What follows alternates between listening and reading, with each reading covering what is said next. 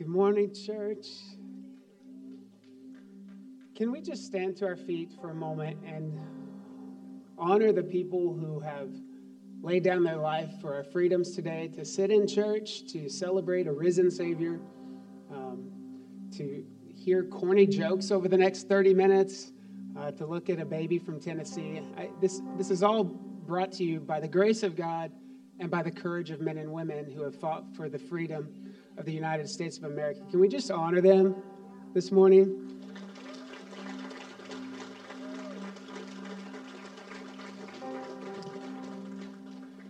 Okay, I have to ask the question again while you're standing. Who here likes change?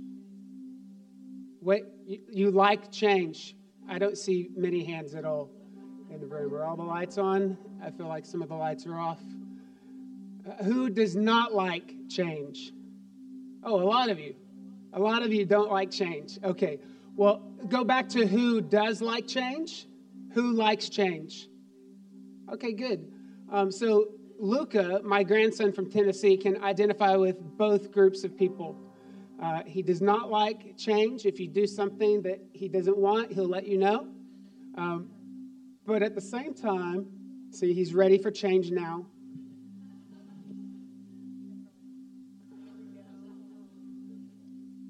Yeah, there it is. He also loves change. I was just laughing because Michaela and Lawrence flew down from Tennessee on Friday evening, right?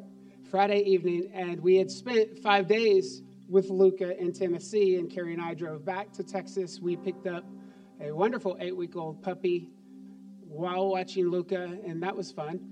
And they flew back, and Luca can sometimes be grumpy. He's very happy. He's a happy boy. But then in an instant, you know he's grumpy. Just on a dime, it changes. He gets that from the Castaneda side. Pedro, I'm joking. Don't own that. I'm joking.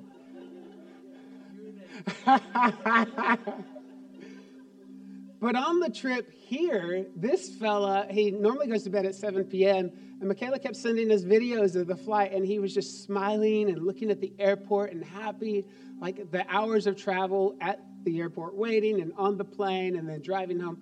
He was just such a happy baby, and I told Michaela and Lawrence, he's a world traveler, and he's tired of being stuck at home. You need to get him out more. But Luca loves change, and I just wanted you guys to see him. He's adorable. He gets all of his looks from me and Pedro because his grandmothers still have their looks. He took ours.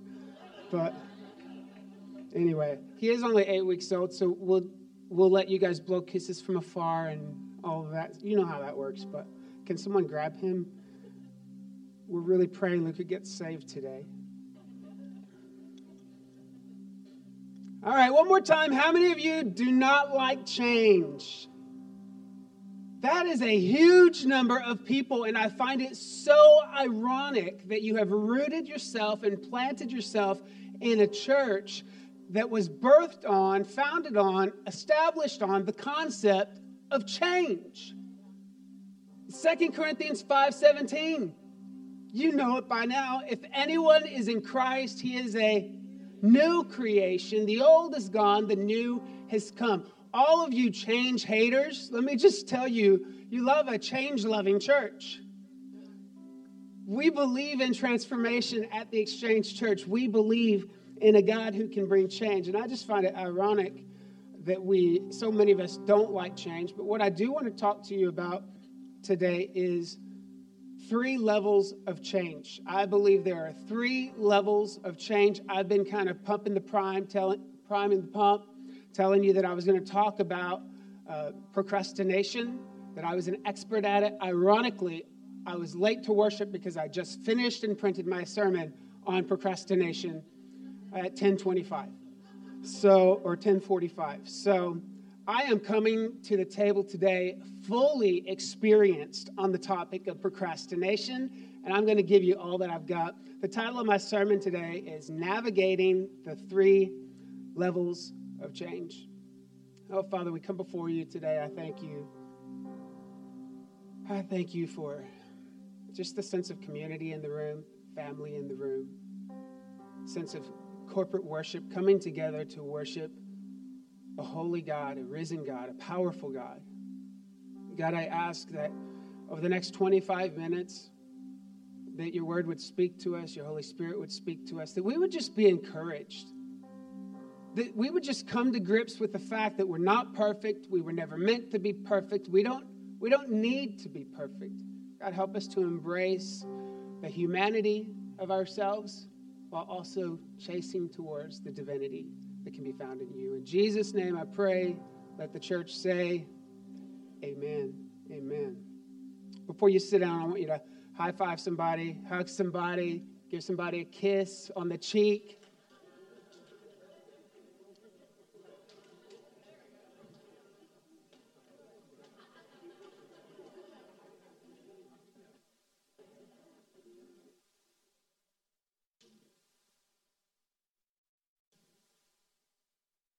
I just want to build some confidence today and also just let some truth come into the room. Why don't you turn to your neighbor and say, I'm a pro.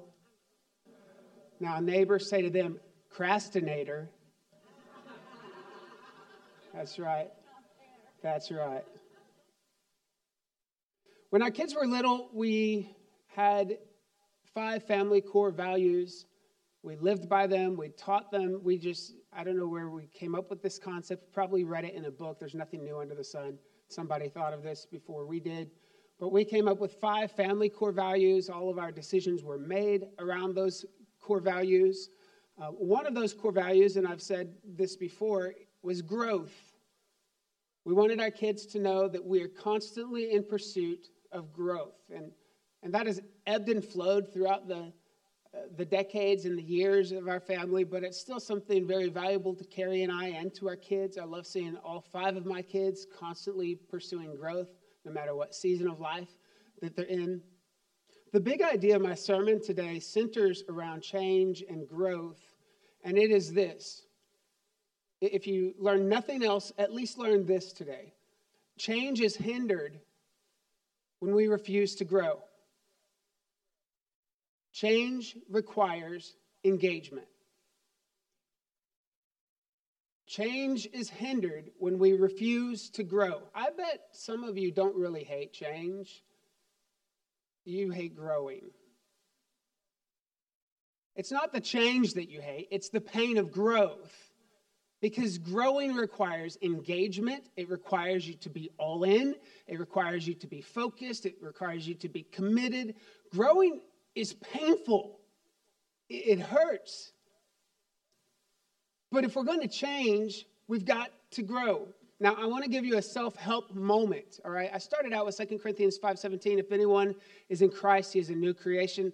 I want to hit the pause button on the sermon, and let's take a commercial break and watch Oprah for a minute, okay? Oprah is self-help. I love Oprah. She's wonderful. It's not scripture. It's not the Bible. I don't build my life around it. But sometimes self-help thoughts can help illuminate something in our life. So I want to give you a self-help thought, and that is there are 3 key traits, in my opinion, that personal growth requires. There are a lot of key traits that lend themselves to growing, to personal growth. I read a lot of leadership books, a lot of personal development, personal growth books, and I have grown a lot throughout the years. And the 3 things that I've narrowed down, at least in my life, as the key traits to personal growth are this. Number 1, self-awareness. If you're not self-aware, you won't grow.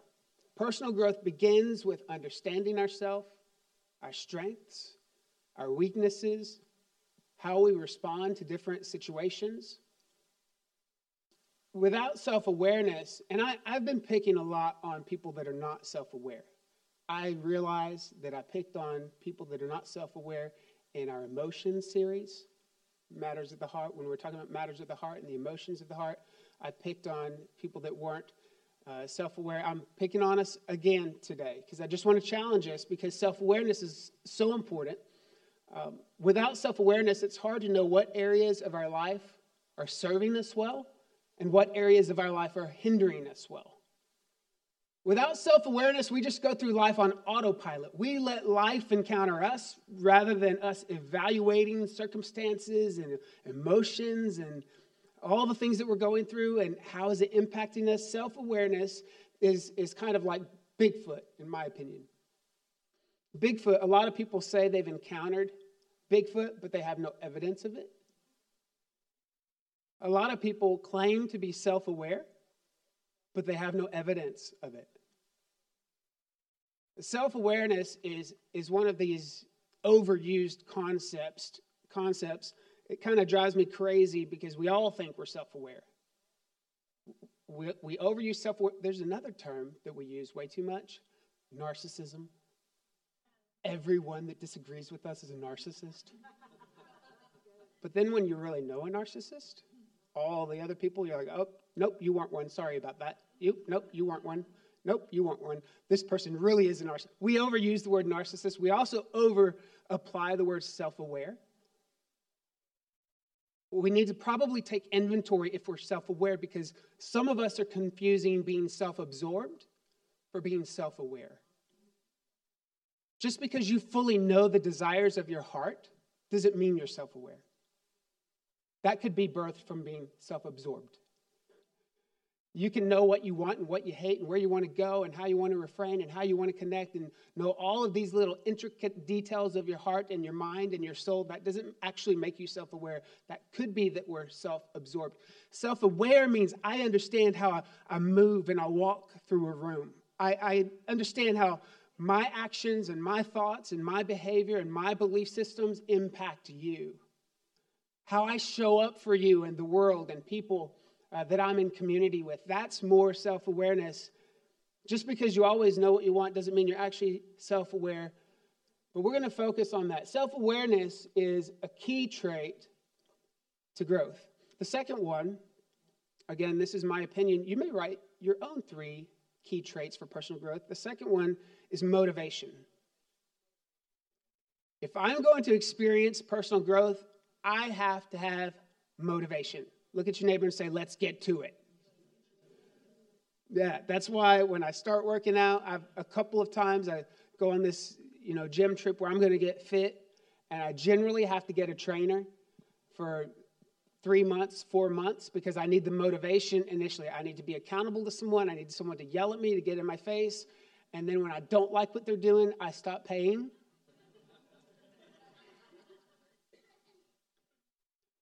Personal growth requires a strong desire to improve ourselves and the willingness to put in the effort to change. Motivation can come from many sources, including a desire for personal fulfillment and a sense of purpose. But to experience change, I have to find motivation to change. I can't borrow your motivation for me to change. I can be so motivated for my kids to make something of themselves, but my motivation for them won't make something of them. They have to find the motivation inside themselves. So if I want personal growth, I need to become self-aware, and I have to find a way to get motivated. The third thing I think that is really important for me or any of us in the room that tend to make mistakes, tend to fail, tend to miss the mark from time to time, tend to take 1 step forward, 2 steps back, or 2 steps forward, 1 step back. That's resilience. If I beat myself up every time I make a little bit of progress and then I take a few steps back, if I beat myself up, personal growth is going down the toilet for me. The only way I can continue to maintain growth in my life is to be resilient. Resilience involves being able to bounce back from the setbacks, stay focused on the goals, and persevere through the challenges that arise during my journey toward personal growth. All right, commercial break is over. That's self-help. Can we get back to Scripture today? I think Scripture supports these concepts, but I really want to show you the 3 levels of change. There are 3 levels of change. The first level is wait. Wait. This is what I would call the level of procrastination. This would be This would be the field where I often set up camp. This would be the couch where I sit down and watch Netflix while I wait for my miracle to knock on my door. The level of change is wait. Well, newsflash, nothing changes if nothing changes. So I could just wait and continue to do the same old thing that I've always done and procrastinate and hope that the requirement goes away, hope that I don't have to face the challenges. But it's going to take me a very long time to get the change on the level 1 wait. It's like driving your car across the state in neutral. It doesn't work. Hopefully there are some moments where you're going downhill and you can coast for a bit, but you're always going to have the uphill climb. You can't stay in neutral if you want to get any distance in your life. My question to us today, if we could just be honest, what do we procrastinate about? What is it? What do we do? Is it a chore that you've been meaning to do around the house? Is it homework? Project at work? Calling that family member that can be awkward, difficult? What about having that hard conversation with a family member that can be awkward or difficult? What is it that we put off on the back burner? Everyone procrastinates sometimes. So I don't care how motivated you are, how driven you are, how self-aware you are, how resilient you are, you're going to procrastinate sometimes. How many of you would say that you procrastinated at least once in 2023 already? Some of you are waiting to hold up your hand.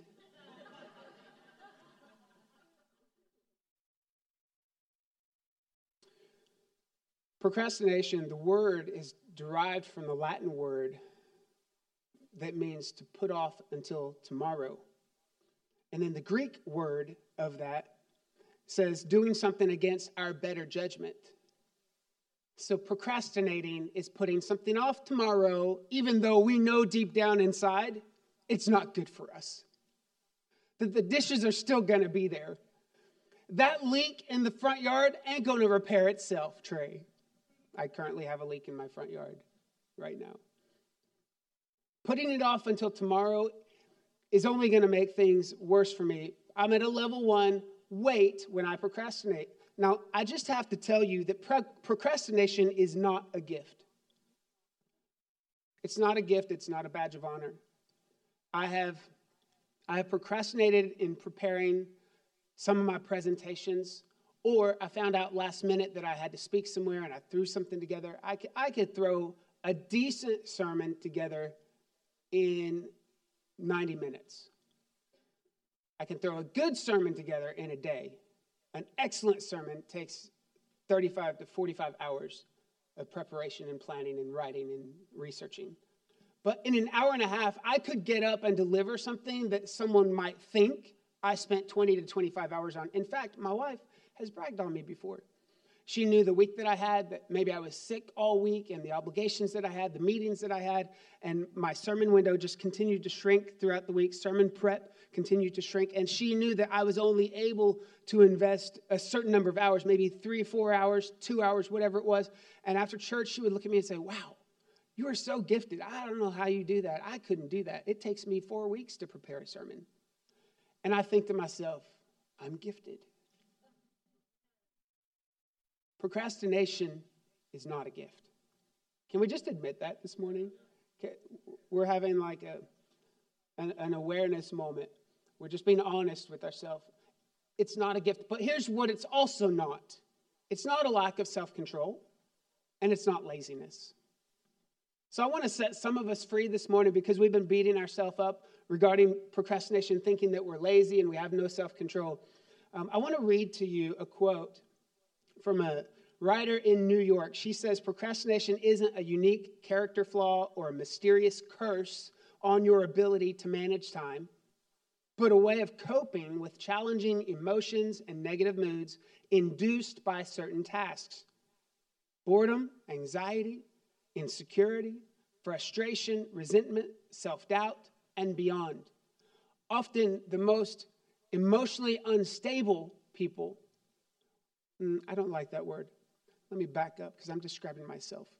Often the most emotionally surprising people procrastinate the most, because procrastination is birthed from the mood swings that we encounter, the inner thought world that we create, that we partner with. She goes on to say the particular nature of our aversion depends on the given task or situation. It may be due to something inherently unpleasant about the task itself, having to clean a dirty bathroom or organizing a long, boring spreadsheet for your boss. But it might also result from deeper feelings related to the task, such as self-doubt, low self-esteem, anxiety, and insecurity. So all of my fellow procrastinators out here, the next time you catch yourself procrastinating, I want you to ask yourself a deeper question. I know the question we've been asking. We've been asking, when do I actually have to start this? What's the latest I can start this and still get it done? That's the question we're asking ourselves. The deeper question should be this: what's going on in my heart that is causing me to not want to tackle the thing that I've been assigned to? Procrastination always points back to a deeper heart issue. One of the contributing factors to the downfall of King Saul, by the way, I did an Enneagram series a couple years ago, went through Enneagrams 1 through 9. I'm an Enneagram 4, which is kind of the free thinker, the creative person, feels all the emotions. Any other 4s in the room, Pedro, Dana, we stick together, but not too close because we need to be unique. That's an Enneagram 4. And I was using Bible characters to describe all the Enneagrams. And I remember when I got up to kind of run through my sermon before service, and I talked about Enneagram 4, and my point popped up. Dana was in front of the house, and it said, the Enneagram 4 in Scripture is King Saul. And she goes, ugh. She was like expecting David, hoping for something a little bit better than King Saul. But one of the contributing factors to the downfall of King Saul was procrastination. Saul was anointed to be king. 1 Samuel chapter 9 makes that clear. Let's walk through a few verses today and see how procrastination comes into play. Chapter 9, verse 2 says, Kish had a son whose name was Saul, a handsome young man. There was not a man among the people of Israel more handsome than he. From his shoulders upward, he was taller than any of the people. So we see that King Saul was impressive to look at. Then we jump to verses 15 through 16. It says, now the day before Saul came, the Lord had revealed to Samuel, tomorrow about this time I will send you a man from the land of Benjamin, and you shall anoint him to be prince over my people Israel. He shall save my people from the hand of the Philistines. But notice that. God is anointing Saul and giving him charge to save his people from the hand of the Philistines. Then 10 verse 1. Samuel took a flask of oil and poured it on his head and kissed him and said, has not the Lord anointed you to be prince over his people Israel? And you shall reign over the people of the Lord, and you shall save them from the hand of their surrounding enemies. And this shall be the sign to you that the Lord has anointed you to be prince over his heritage. And then we get to this big crescendo. Now, Saul did a lot of wrong things. It wasn't just procrastination. Right? So if you procrastinate, please don't feel like you're suddenly a King Saul. There were a lot of poor decisions and things that he did along the way. But we do see in this big crescendo where David, the next king, comes onto the scene. It's a scene of David and Goliath. We see in chapter 17, verses 3 through 4. And the Philistines stood on the mountain on one side, and Israel stood on the mountains on the other side, and a valley was between them. And there came out from the camp of the Philistines a champion named Goliath. Now, in the story of David and Goliath, we learn that Saul, basically in a nutshell, Saul for 40 days refused to go down in the valley and face the thing that God had charged him with. He procrastinated. God had already told him he was going to give him the victory. He was going to lead the people over, across, and win through the Philistines. He had already made that guarantee, given him that charge. But for 40 days, Saul procrastinated. He refused to go in the valley and fight. He was passive. He was slow to move, slow to be motivated, hoping the problem would go away, hoping someone else would show up and take care of it. I love the fact that there was not a man around that was more good looking than Saul. He sure looked like a king, but he sure didn't act like one. Kings don't procrastinate. Kings move. Kings take action. Kings see the need, they meet the need. Kings see the problem, and they meet the problems. Kings see opportunity, they take the opportunity. Are you with me, church? When you understand who you are and who's behind you and what you carry, you don't run away from the valley. What God had already told you he was going to give to you, you just accept it. You don't wait 40 days. You don't procrastinate like Saul did. But this is level 1, wait. And many of us actually think that level wait is moving us closer to change. But you will never encounter the change and the transformation in your life as long as you stay on level 1. Then when we get to level 2, maybe at some point we realize that level 1 is not working for us. We jump to level 2, and that's pray and wait. Pray and wait. By the way, when I say the word pray, I'm not actually just talking about, now I lay me down to sleep, I pray the Lord my soul to keep, if I should die before I wake, whatever it is. I'm not saying, God bless this food, help it to nourish our body, let the calories not count. I know you pray that before lunch, I've heard you. But when I say pray and wait, I'm not saying that kind of prayer. That prayer is okay, it's all right. I'm sure God hears it. God may laugh and get a chuckle from it. I doubt you're spiritually developing from that kind of a prayer. I doubt you're really growing deeper in your heritage as a believer. I doubt you're walking in more authority as a follower of Jesus through that prayer. But if that's all you do, we'll take it. But that's not the kind of prayer I'm talking. I just don't want us to walk out of here confused, thinking that you're actually getting out of level 1 wait by doing those kinds of prayers. Is that okay? Can I say that this morning? This level, pray and wait, is like active prayer. Time to get serious prayer. Now, I don't know if you've ever had a moment in life where you were praying with everything inside of you. You weren't just going through the list of, God, don't let the calories count, let the broccoli not be mushy, bless the hands that prepared it, only their hands, not their head or their feet. Bless the hands. I don't know if you've ever had a moment where your wife is rushed out for an emergency C-section and you fall to your knees crying out to God for deliverance. Or you get the call that someone you love was in a car accident and you bombard heaven with such passionate prayer that you don't care that you're screaming at the top of your lungs. Or you find yourself confused in a relationship and finding yourself just really lost and not hearing God. And so you find yourself in your apartment screaming so loud that neighbors 2 blocks over are hearing you scream. I'm talking about those kinds of prayers. Those kinds of prayers when you get the diagnosis that someone you deeply love and care about has cancer. And God, I know you're a God that can heal, but will you? God, I need you to step on the scene in this moment. And suddenly there's something in your prayer life that shifts. Our level of need shifts the dynamics of our prayer. You see, when my pantry is full and I've got cookie 2-step ice cream in the freezer, I thank God for the food.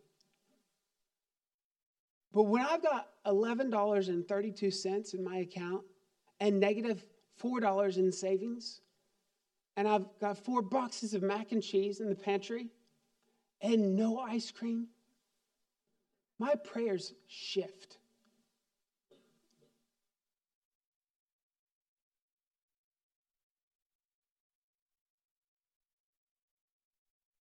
I wonder how many of us actually showed up today to do business with God.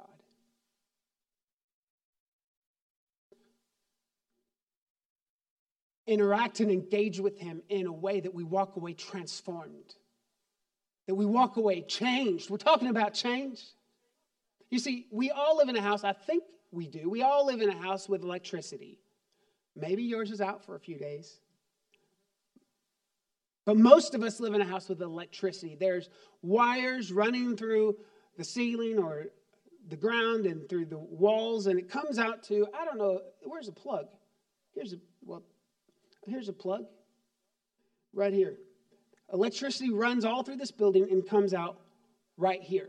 It's wires, actually. Electricity doesn't run through it. Wires run through it. This plug has the potential for power. There's electricity running through the wires beyond this plug. It is equipped to deliver power, but there's something I have to do to connect to the power that's available to me. I know it's good, y'all. I know it's good because you walk to your kitchen and you flip on the light and you just automatically assume that the light's coming on. I mean, did anyone walk to the kitchen this morning and as you're walking in the dark kitchen say, man, I sure hope that when I flip the switch, the light comes on? Not a one of us. Because we understand the power of connecting to the source. So if we want to see change, one of the phases of change, navigating change, we have to get to a place where we understand that all power is accessible to us, but we're responsible for connecting to it.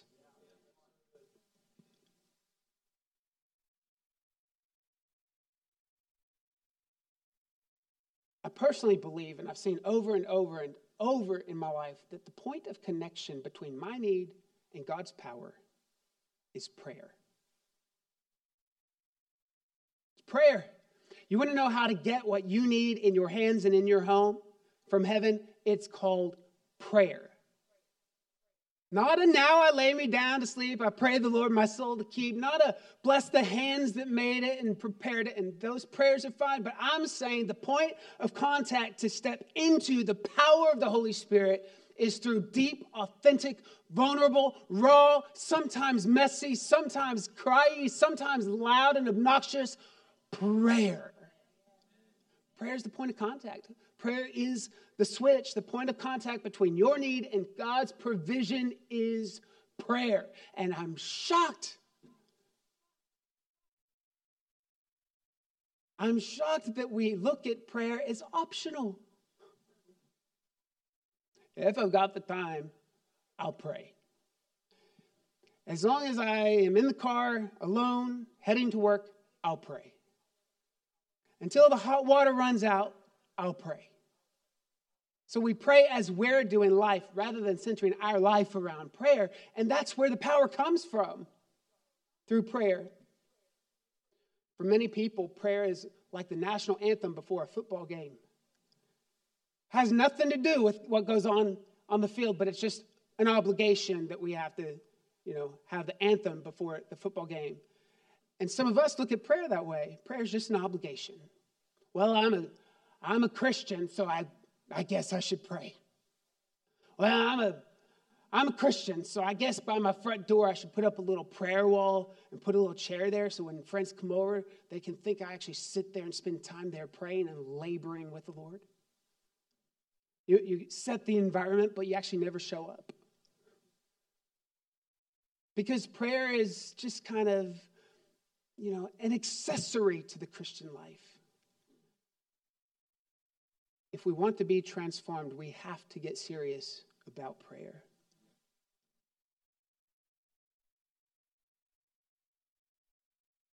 I've had DirecTV. Anyone have DirecTV? Is that still around? Does DirecTV still exist? Someone says no, someone says yes. I bet it does. If someone has it, it probably exists. I bought a house that had like 4 satellites on it, all for different, they never changed out the satellites. They just kept adding new ones for every new service that they got. Back in the day when I was in 1989, I was in middle school or somewhere in there. 8th grade, lived out in the country, Rice's Crossing. My best friend, Jason Clutter.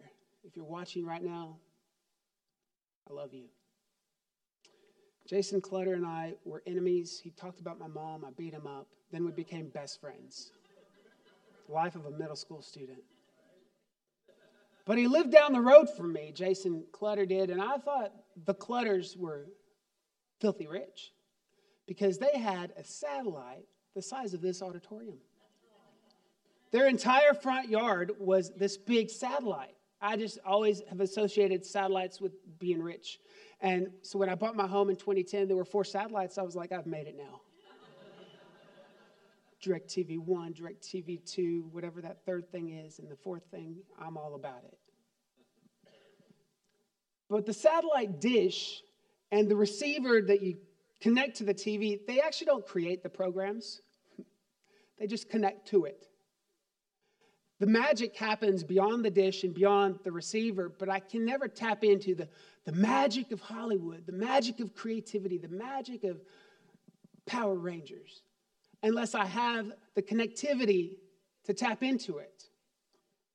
I just wonder how much of God's creative power are we leaving on the table because we're not tapping into it. We think our marriage is broken. Our marriage isn't broken. Our prayer life is. We think our health is broken. Our health isn't broken. Our prayer life is. We think our mind is broken. Our mind isn't broken. Our prayer life is. Anything that we have need of, we have access to through the connection of prayer. Level 2 is pray and wait. 1 Kings chapter 17. I'm out of time. That's okay. You can wait. And if you don't like it, you can also pray. I'm just kidding. I'm almost done. I want to tell you quickly about the story of Elijah. Chapter 17 of 1 Kings, verse 1. Elijah said to Ahab, "As the Lord, the God of Israel, lives, before whom I stand, there shall be neither dew nor rain these 3 years, except by my word." And then skip a chapter forward, 1 Kings 18, verse 1. After many days, the word of the Lord came to Elijah in the 3rd year. So this is 3 years after the rain had stopped. The word of the Lord comes to Elijah and says, "Go show yourself to Ahab, and I will send rain upon the earth." So Elijah, who is a prophet, goes to Ahab and says, "We're closing up the skies because of the idolatry that's going on." 3.5 years later, he comes back and he says, "We're going to open up the skies because you've made things right. You've put God first. You're doing things the way you need to be doing it. So we're going to let the rain fall again." Now, if you jump over to James chapter 5, 16 through 18, James gives us some insight to what's really going on here, how the connectivity happens. That's James 5, 16 through 18. It says, "Therefore confess your sins to one another and pray for one another that you may be healed. The prayer of a righteous person has great power as it is working." Elijah, so James is now referencing what we just read in chapter 17 and 18. Elijah was a man with a nature like ours. James is saying Elijah was a prophet. Yeah, he's a big, bad prophet, but he was just a normal guy just like you, Shane.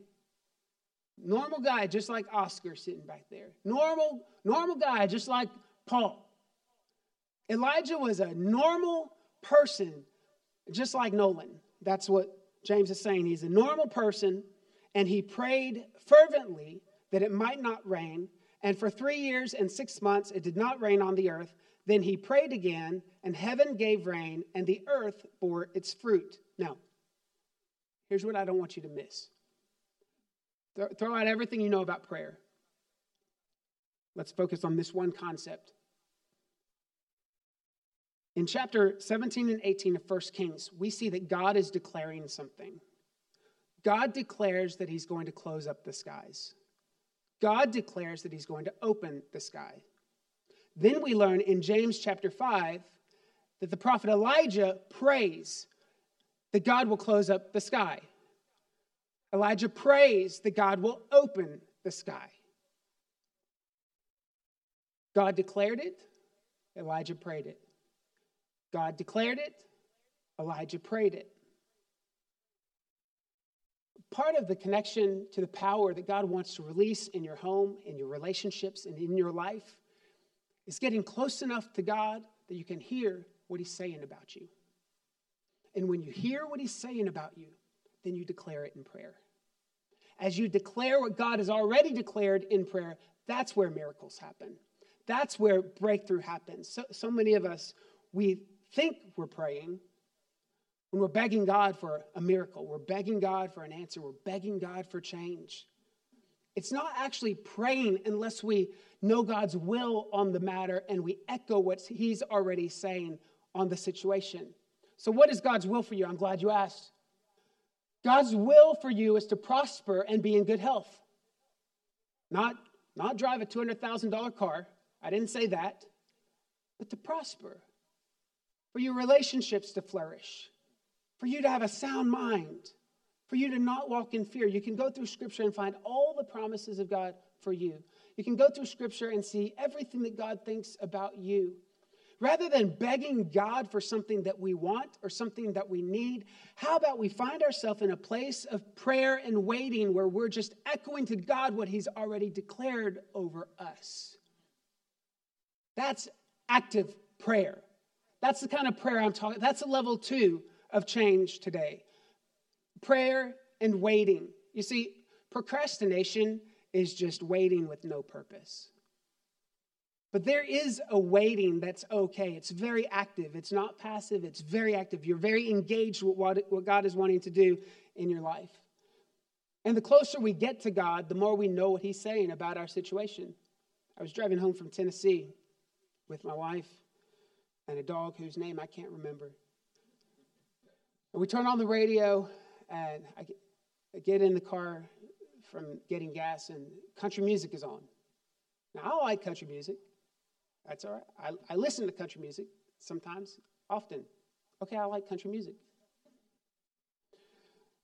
But I get in, and this particular song was like really old, not cool country music.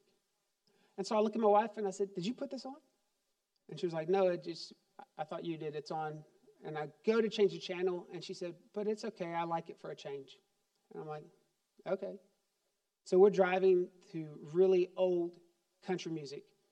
And about 45 minutes later, about 45 to an hour minutes later, I'm talking like a country singer right now. We was driving along, and the station got fuzzy. You know how you're listening to a song, you even know the song at this point, and you're kind of humming it along, and it comes in and out, and you can't hear it because you're so distant from the signal that you can't receive what's being laid down. So I had to change the channel to get a station that's closer. Anyone that's done road trips, you know this. This isn't anything brilliant, but it's the same thing with God.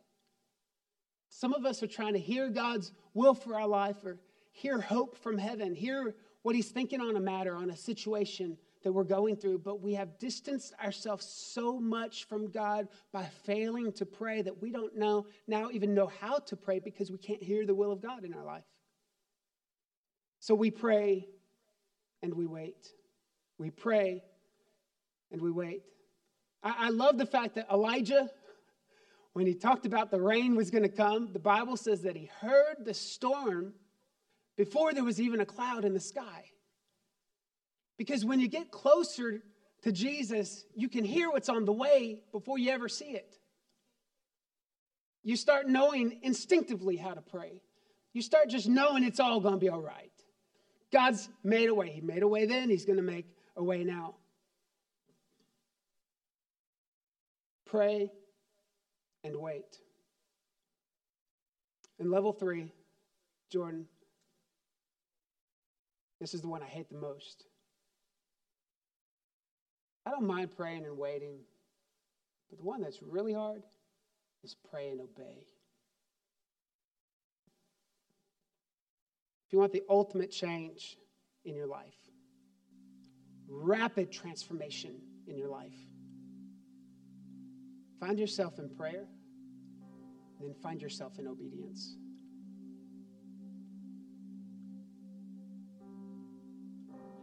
Maybe that's why some of us don't pray. We're too afraid of what God is going to ask of us. We're too afraid of what he's going to require of us. We're too afraid of what he's going to ask us to lay down. Change begins to brew on level 2 as we pray fervently in the time of waiting. The transformation takes off when we commit to pray and obey.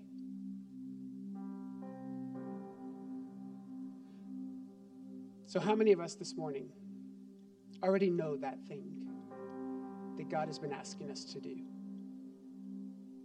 God has been asking us to surrender, to lay it down, to walk away, to say, I'm sorry, to admit my faults. Will you close your eyes and bow your head?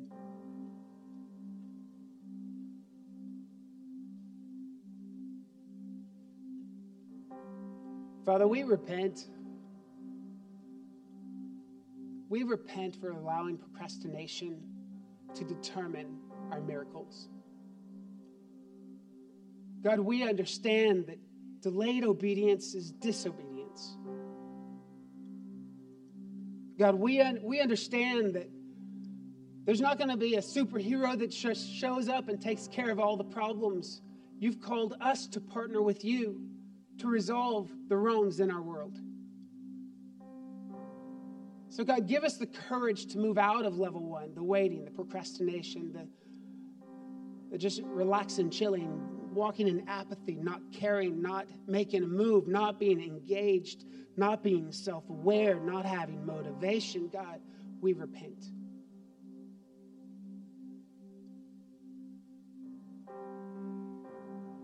God, we repent for expecting miracles from heaven to be birthed in our life,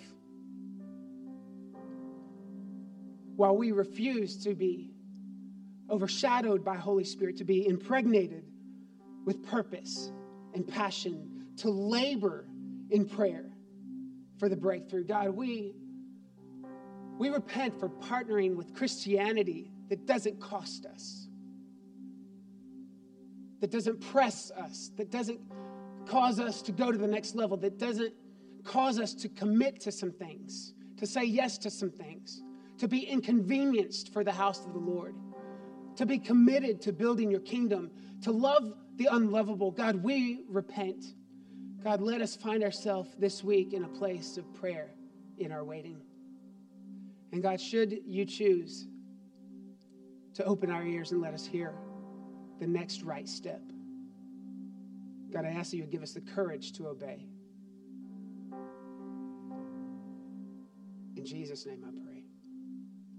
Amen. Amen. Will you stand to your feet as you celebrate the Lord this morning?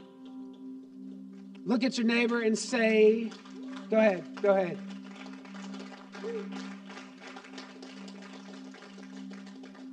Look at your neighbor and say, it's okay to be slow, but don't procrastinate. All right, church, we believe that you're headed to the next level. We love all you driven people that just don't even go to bed at night because you're so driven, and all you procrastinators, we love you so much. Take what you received in here and go give it to someone out there. Now that you've been to the church, go be the church. God bless you.